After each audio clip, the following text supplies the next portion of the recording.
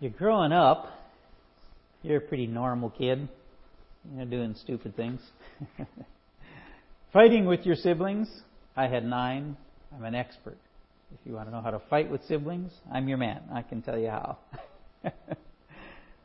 You're arguing, disagreeing with your parents, arguing, blasting at your friends, arguing.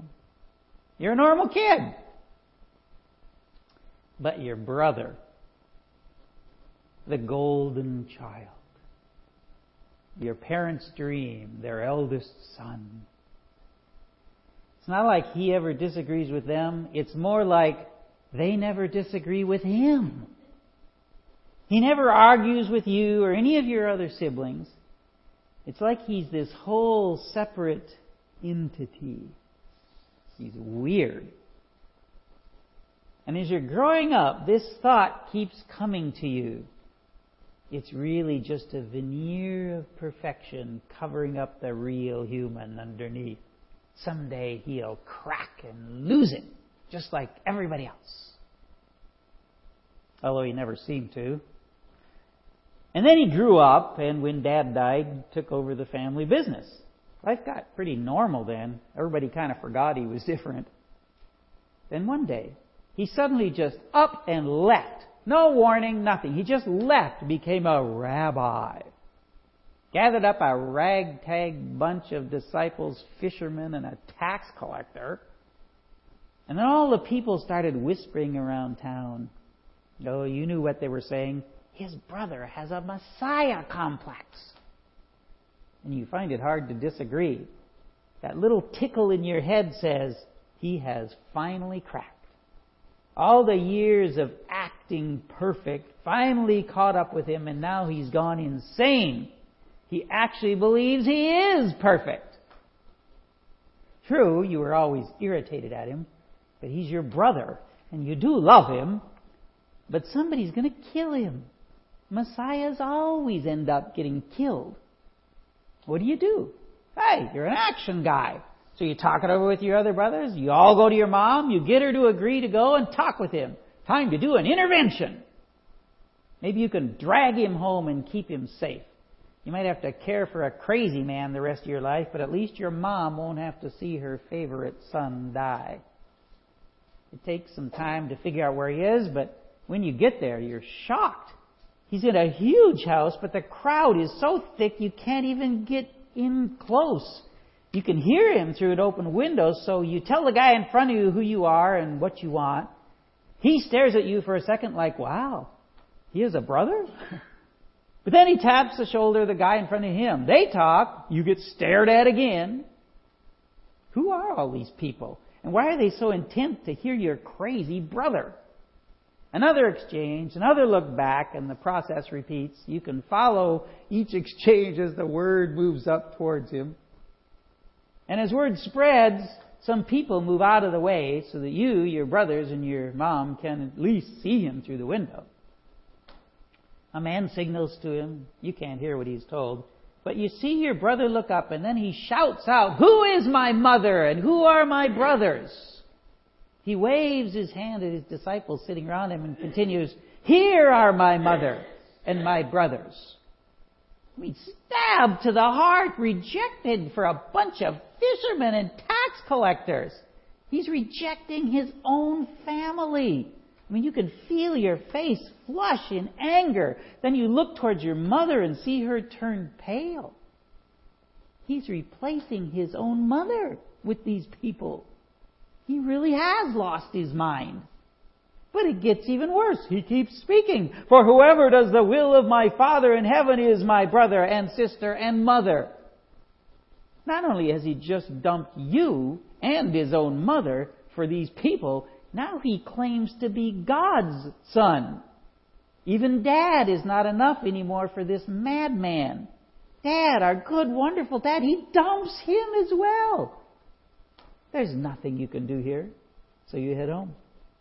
A while later, you and some of your other brothers come across him teaching those disciples he loves, and this thought pops into your head. If you're really the Messiah, why are you hiding out here in the backwoods?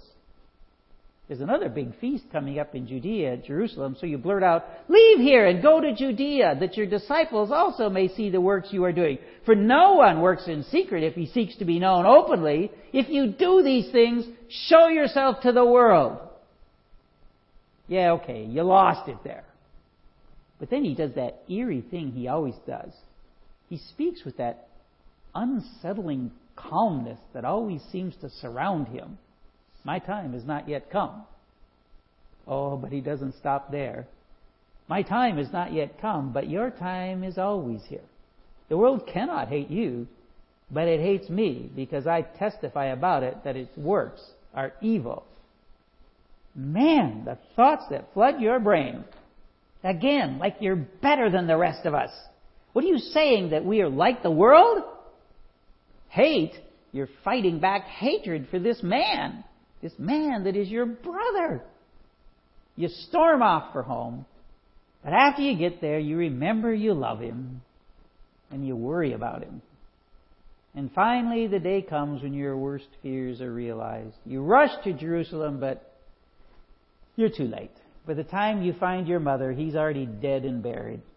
So you sit with the fisherman and the tax collector and your mom, and you all mourn together. There's really nothing else to do. You decide you better take your mom home. But then the strangest thing happens. He appears to you. He is alive. He talks to you and teaches you, and you realize that all you've said is foolishness. Whispers from below, the wisdom of this world. And you understand all that he ever taught was wisdom. Wisdom from above. And you believe. As the years go by, everybody that talks to you wants to know, what was it like growing up with Jesus? What did you learn with him when you were young? And finally, you realize you got to write this down. Nobody's written anything about Jesus yet. So you write a letter to all those who come to believe as you do now. What to say? How to start? James, a servant of God and of the Lord Jesus Christ. James, the human brother of Jesus, wrote what was probably the first work of the New Testament. Maybe Paul wrote his book to the Galatian churches first, but even if he had, copies wouldn't have yet made it back to Jerusalem. And you got to figure that every person who talked to James probably made the same general statements. Wow, you had the same mother as Jesus. The same man that raised you raised Jesus. So I'm thinking it was natural for people to think that James had some sort of advantage over them as far as access to Jesus goes. That maybe he was in some sense born on a level closer to Jesus than everybody else. But James identifies himself as a servant of God and the Lord Jesus Christ, bracketing Jesus' name with two titles. The first, identifying Jesus as God, and the second is the chosen one of God. And then James goes on to talk about what he did gain from knowing Jesus. If any of you lacks wisdom, let him ask God, who gives generously to all without a reproach, and it will be given him. You probably noticed that he says, any of you. He's letting everybody know that anyone who places their faith in the Lord Jesus Christ can ask for the same wisdom to which he has access. Anyone. Wisdom. Okay, now we get to the comparison part. You have siblings, then you've compared. You see, James must have had many conversations with Jesus while he was growing up. Nicodemus and the woman at the well had conversations with Jesus that changed them to the core of their being after just one encounter. How is it that James had many and yet missed who Jesus is? How did he do that? Because he didn't listen to the wisdom that is from above. Instead, he heard the foolishness that is from down here, the whispers of Satan. James spends a lot of time talking about talk. That's not too surprising in that he appears to have talked way too much. and way too foolishly. And his concern for proper speech may arise from his own difficulties. It appears he himself was fiery-tongued. James ties this use of the tongue with his main theme, true and false wisdom, in the heart of his letter. It's so much better to read it all as one piece, so we'll come back to it afterwards and look at some parts of it, but we're going to read it all together here. James, the servant of God and the Lord Jesus Christ. Not many of you should become teachers, my brothers, for you know that we who teach will be judged with greater strictness. For we all stumble in many ways, and if anyone does not stumble in what he says, he is a perfect man, able to bridle his whole body. If we put bits into the mouths of horses so that they obey us, we guide their whole bodies as well. Look at the ships also, though they are so large and are driven by strong winds, they are guided by a very small rudder wherever the will of the pilot directs. So also the tongue is a small member, yet it boasts of great things. How great a forest is set ablaze by such a small fire, and the tongue is a fire, a world of unrighteousness. The tongue is set among our members, staining the whole body, setting on fire the entire course of life, and set on fire by hell. For every kind of beast and bird and reptile and sea creature can be tamed and has been tamed by mankind, but no human being can tame the tongue. It is a restless evil, full of deadly poison. With it we bless our Lord and Father, and with it we curse people who are made in the likeness of God. For by the same mouth come blessing and cursing. My brothers, these things ought not to be so. Does a spring pour forth from the same opening both fresh and salt water? Can a fig tree, my brothers, bear olives, or a grapevine produce figs? Neither can a salt pond yield fresh water. Who is wise and understanding among you? James was himself a teacher of the good news, but he doesn't use the formal word for teacher here. Instead, he uses a very informal Greek word, the one for people who simply spoke up in church. You see, when a Jewish visitor would come to a synagogue in another city, he would be asked to speak, usually so he could say something like, "Hi, I'm Saul, and I bring you greetings from the synagogue of," whatever city he was from. Basically was the idea. The apostles, Paul especially, took advantage of this invitation to speak about Jesus. So they were expecting a greeting, and instead they got to learn all about Jesus. And in the church, many people begin to take basically every chance they had to speak in front of everybody. I guess they were glory hogs, I don't know. And James said, don't be so free doing that. God judges those who speak in front of the whole church more strictly. From here, he can lead into the main points of this section. The tongue is powerful. The tongue can be poisonous. It is a fire that comes from hell. Why did James make such a great fool of himself during Jesus' ministry? Because he let the whispers of Satan drive him to use his tongue to light an evil fire. I mean, did he even consider what Jesus felt when his own brothers rejected him? Thought him a lunatic. The tongue is polluted and polluting. Praise and cursing coming from the same mouth? How is it that we speak both good and evil? How is it that fresh and bitter water flow from this one spring?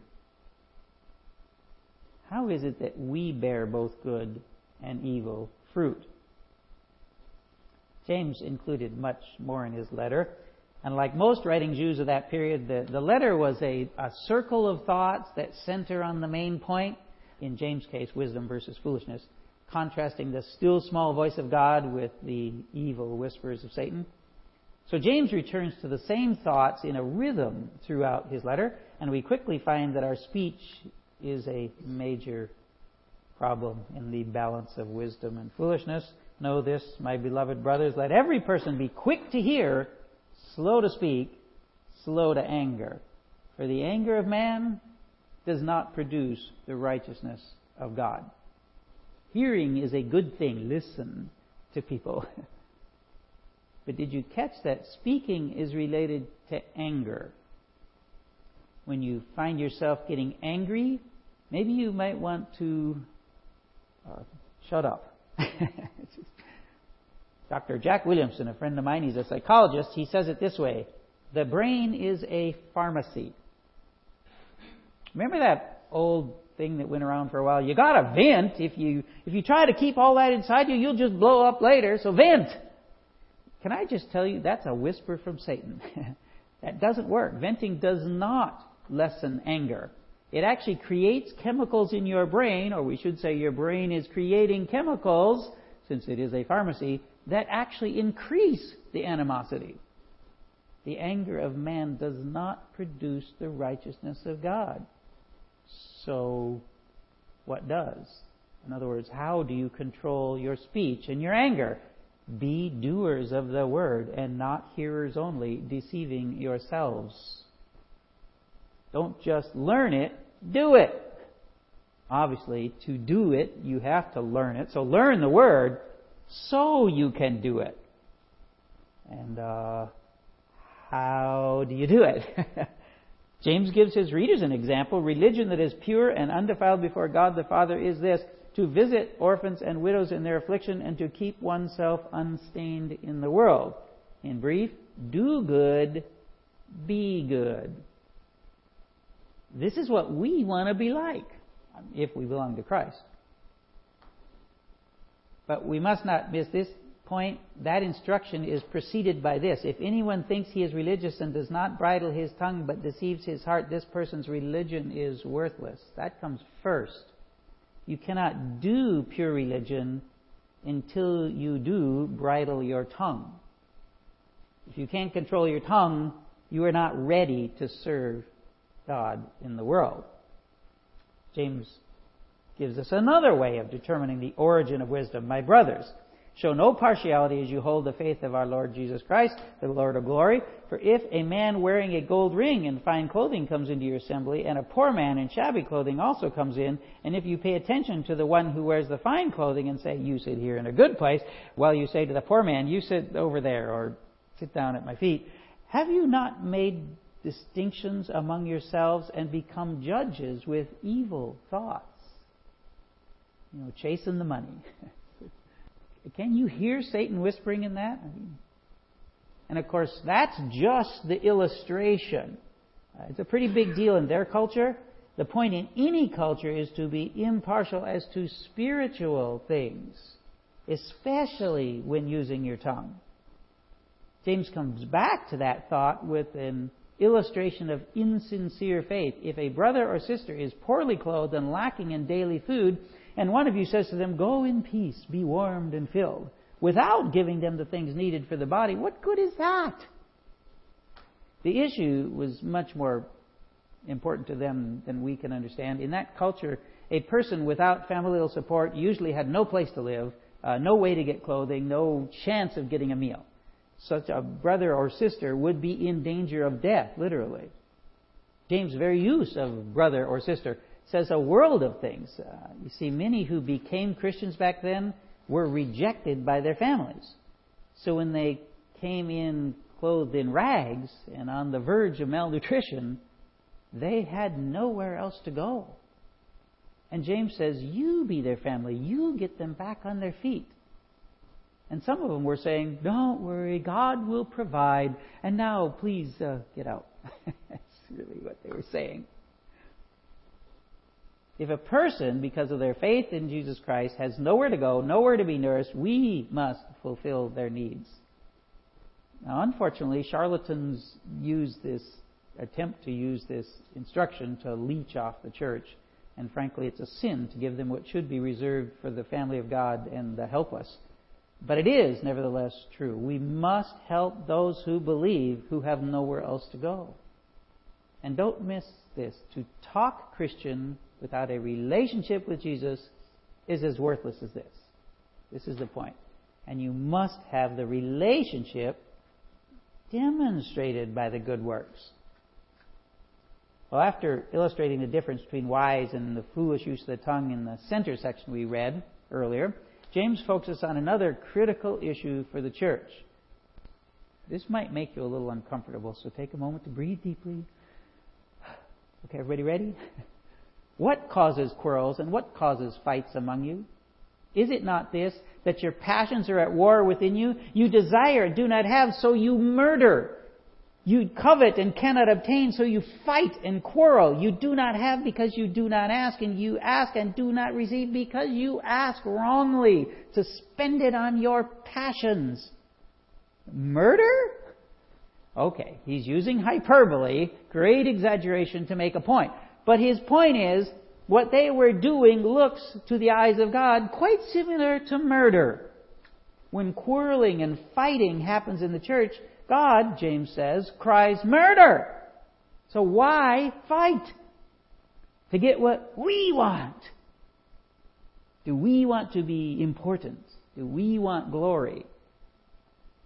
We don't get what we want, so we fight and we quarrel with our brothers and sisters. Remember, he's writing to the church. James says that some forget to ask God for what they want.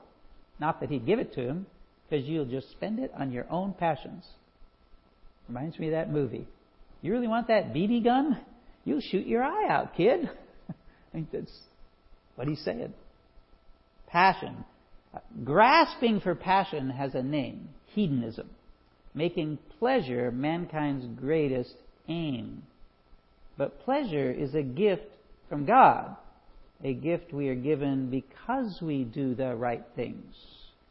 Pleasure is supposed to be the result of right living. God made it possible to pursue pleasure directly. But whenever one does, they discover a frustrating reality. Detached from the good works that should precede it, pleasure loses its appeal. What was good enough before isn't enough now. And thus they discover the hedonistic dilemma. There must always be more stimulation to achieve the same feeling of pleasure. And they wind ever downward in a spiral that can only lead to a fiery crash. Quarrels and fights in church, James says, are caused by this self-focused sin. How horrible. How can we live free of this evil? Humble yourselves before the Lord, and He will exalt you. That's it. Have we forgotten that He is God and we are not? He deserves glory. We really do not. But we can trust that He will exalt those, give glory to those, who humble themselves before Him. James points out that in all our lives we need to be remembering that God owns it all. Come now, you who say, today or tomorrow we will go into such and such a town and spend a year there and trade and make a profit. Yet you do not know what tomorrow will bring. What is your life? For you are a mist that appears for a little time and then vanishes. Instead, you ought to say, if the Lord wills, we will live and do this or that. So don't be self-assertive, self-confident. The time we have is not our own. The money we have is not our own. The life we have is not our own. There's nothing wrong with doing business and making a profit. That's not what they were doing wrong. The wrong is in forgetting God's will. The wrong is in living for ourselves instead of for God. The point is to be God assertive, to be God confident. James returns to the problem of sins in the workplace with something more blatantly evil. Come now, you rich, weep and howl for the miseries that are coming upon you. Your riches have rotted and your garments are moth-eaten. Your gold and silver have corroded, and their corrosion will be evidence against you and will eat your flesh like fire. You have laid up treasure in the last days. Behold, the wages of the laborers who mowed your fields, which you kept back by fraud, are crying out against you. And the cries of the harvesters have reached the ears of the Lord of hosts. Ouch! And he's writing this to Christians. Let's just say it briefly and quickly. There is no place for cheating in the church. And remember, you are the church. Everything in your life needs to be focused on God. People ought to see something in your life that causes them to ask why you live like you do, instead of seeing you cheat people just like they do. And what about the people who are cheated? Does James have something to say to them? Well, yes. Do not grumble against one another, brothers, so that you may not be judged. Behold, the judge is standing at the door. Don't grumble. He cheated me out of my money, the money that I earned fairly. I've had that happen to me. Christians who took money that belonged to me twice in my life, significant amounts of money that were owed to me, was taken by men who called themselves Christians, and I think they were. It was really, really hard. Can I just say really hard? Just to give it all over to the judge of the universe. I think that was hard. Somehow He gave me grace to do it both times, I'm pleased to say. And both times, right afterwards, a business opportunity came about that made up for those losses easily, way more in both cases. Way more. God's got your back. That's what He's saying. Let God be God. You be the brother or sister who cares anyway and doesn't grumble. Don't wish on them what God might do to them. Let's not forget that He prefers mercy, which, after all, we all need. James says, but above all, my brothers, do not swear, either by heaven or by earth or by any other oath, but let your yes be yes and let your no be no, so that you may not fall under condemnation. Above all things? Above all? I swear on my mother's grave that what I tell you is the truth. Ever heard that? Well, if you really are faithful to God, why would you have to add an oath to your promises? Isn't God good enough? Is God not enough? That's what He's saying. Above all, make God enough in your life. We're back to that familiar point. Live a life that people know is different. Say what you mean and then live it. Is anyone among you suffering? Let him pray. Is anyone cheerful? Let him sing praise. Now, here's a good use for the tongue. If things are tough, pray to God. If things are good, praise God. Seems like we're back to that God is everything theme, right? He's doing that one again.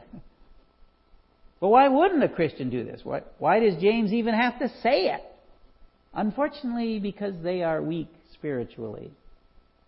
That's James' point in the very next sentence. Is anyone among you sick? Let him call for the elders of the church and let them pray over him, anointing him with oil in the name of the Lord. And the prayer of faith will save the one who is sick, and the Lord will raise him up. And if he has committed sins, he will be forgiven. Therefore, confess your sins to one another and pray for one another, that you may be healed. The prayer of a righteous person has great power as it is working.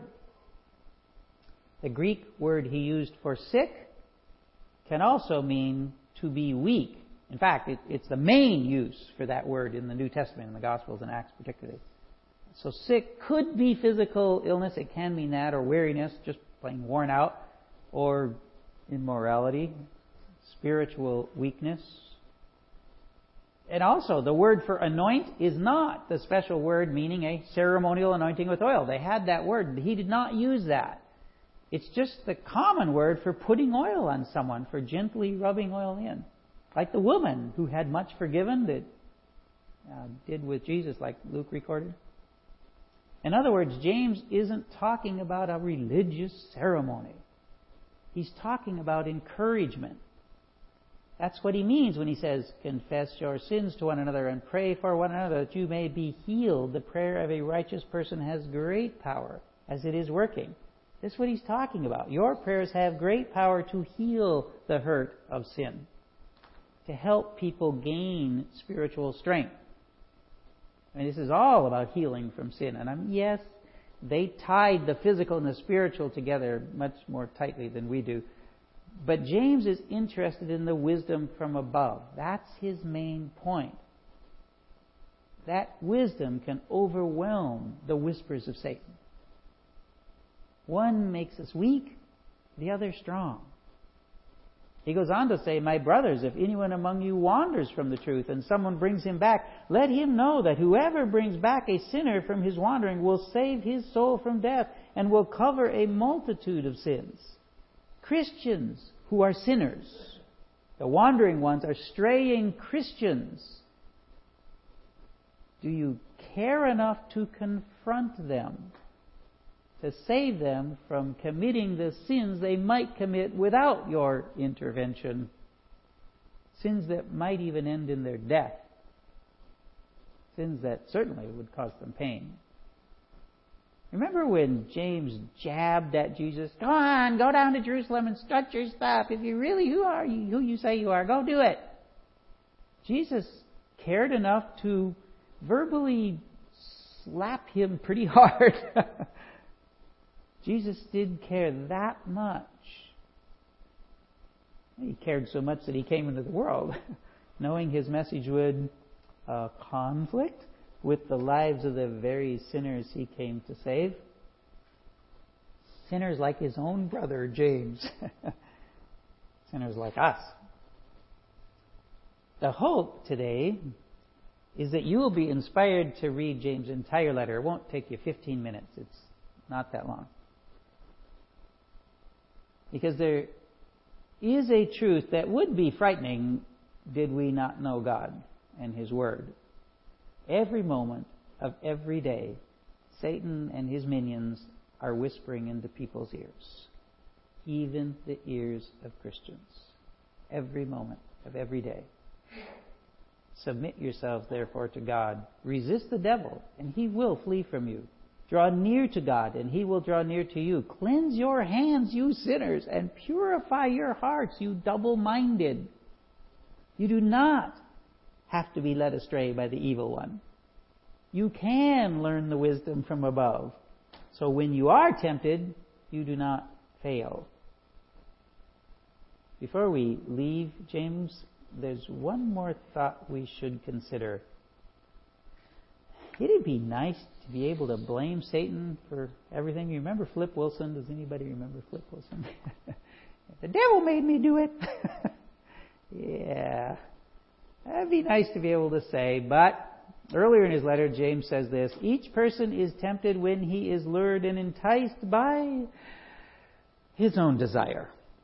Then desire, when it is conceived, gives birth to sin, and sin, when it is fully grown, brings forth death. You know why carrots are held on sticks in front of donkeys? To get them to move, you hold a carrot. I don't know if that actually works, but they always show you that. You know why you do that? Because donkeys like carrots. No point in putting something they don't like out there. Satan dangles our own desires in front of us to try to get us to go the wrong way.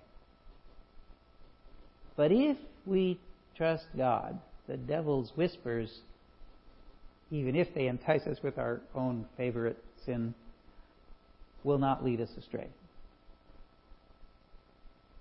None of us has gotten it as far wrong as James did. Wow, did he miss. But none of us has gotten it as right as he did once he believed either. Still, we can control our tongues. We can live true religion. We can be spiritually impartial. We can care for our true brothers and sisters. We can humble ourselves before God. And then we will remember it all belongs to God. We will live all our lives honorably before Him. And even when we're cheated, we will not grumble. We'll be able to leave it up to God. And we will live our lives for God simply as we say we will. In both the good and the bad, trusting Him. Caring for one another, even if it is difficult. Pulling back those who stray. Because the whispers of Satan no longer appeal to those who know the wisdom of heaven. Let's pray.